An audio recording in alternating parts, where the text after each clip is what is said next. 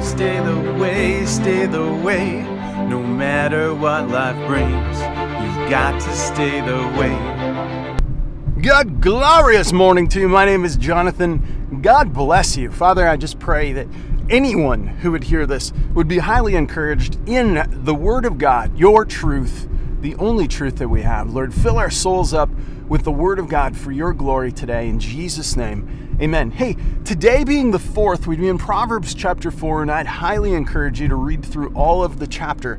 Today, I'm just going to share my application verse, which is verse 3. It says, For I was my father's son, tender and the only beloved in the sight of my mother.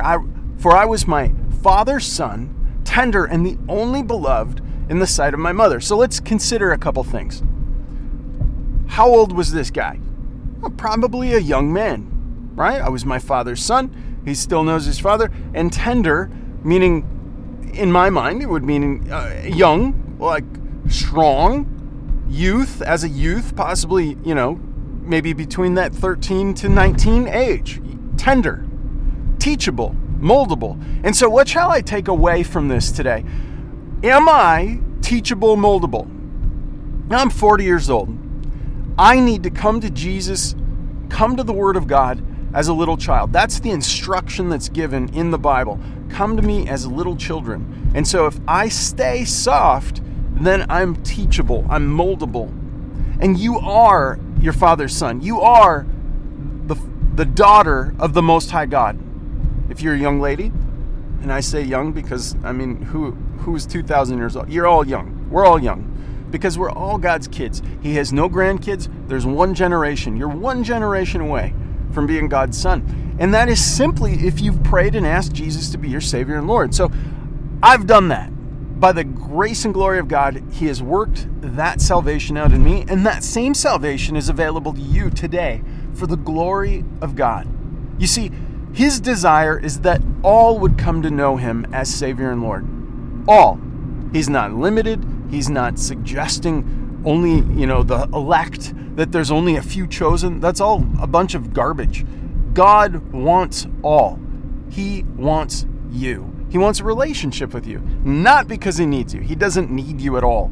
He could simply make more people if that's what He wanted to do. But He doesn't. He wants you. He wants a relationship.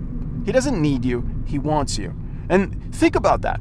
If I go to my wife and I say, "Oh, I need you," well, then there's a demand put on my wife, right? There's a recognition that I can't live or function without her. And that's simply not true. I came into this world without her. I will go out of this world without her. I don't need her, but I want her. I want her with all that is in me, all that is in my soul. I want my wife. And that is the actual literal application of what God wants with you. He wants that relationship with you. He desires to have that closeness, that tenderness, that love, and He supports it all with His love and mercy.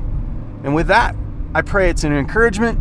I know it sure is to me. God bless you. I pray you have a delightful day in the Lord, and we will, Lord willing, go through Utmost First High. You've got to stay the way.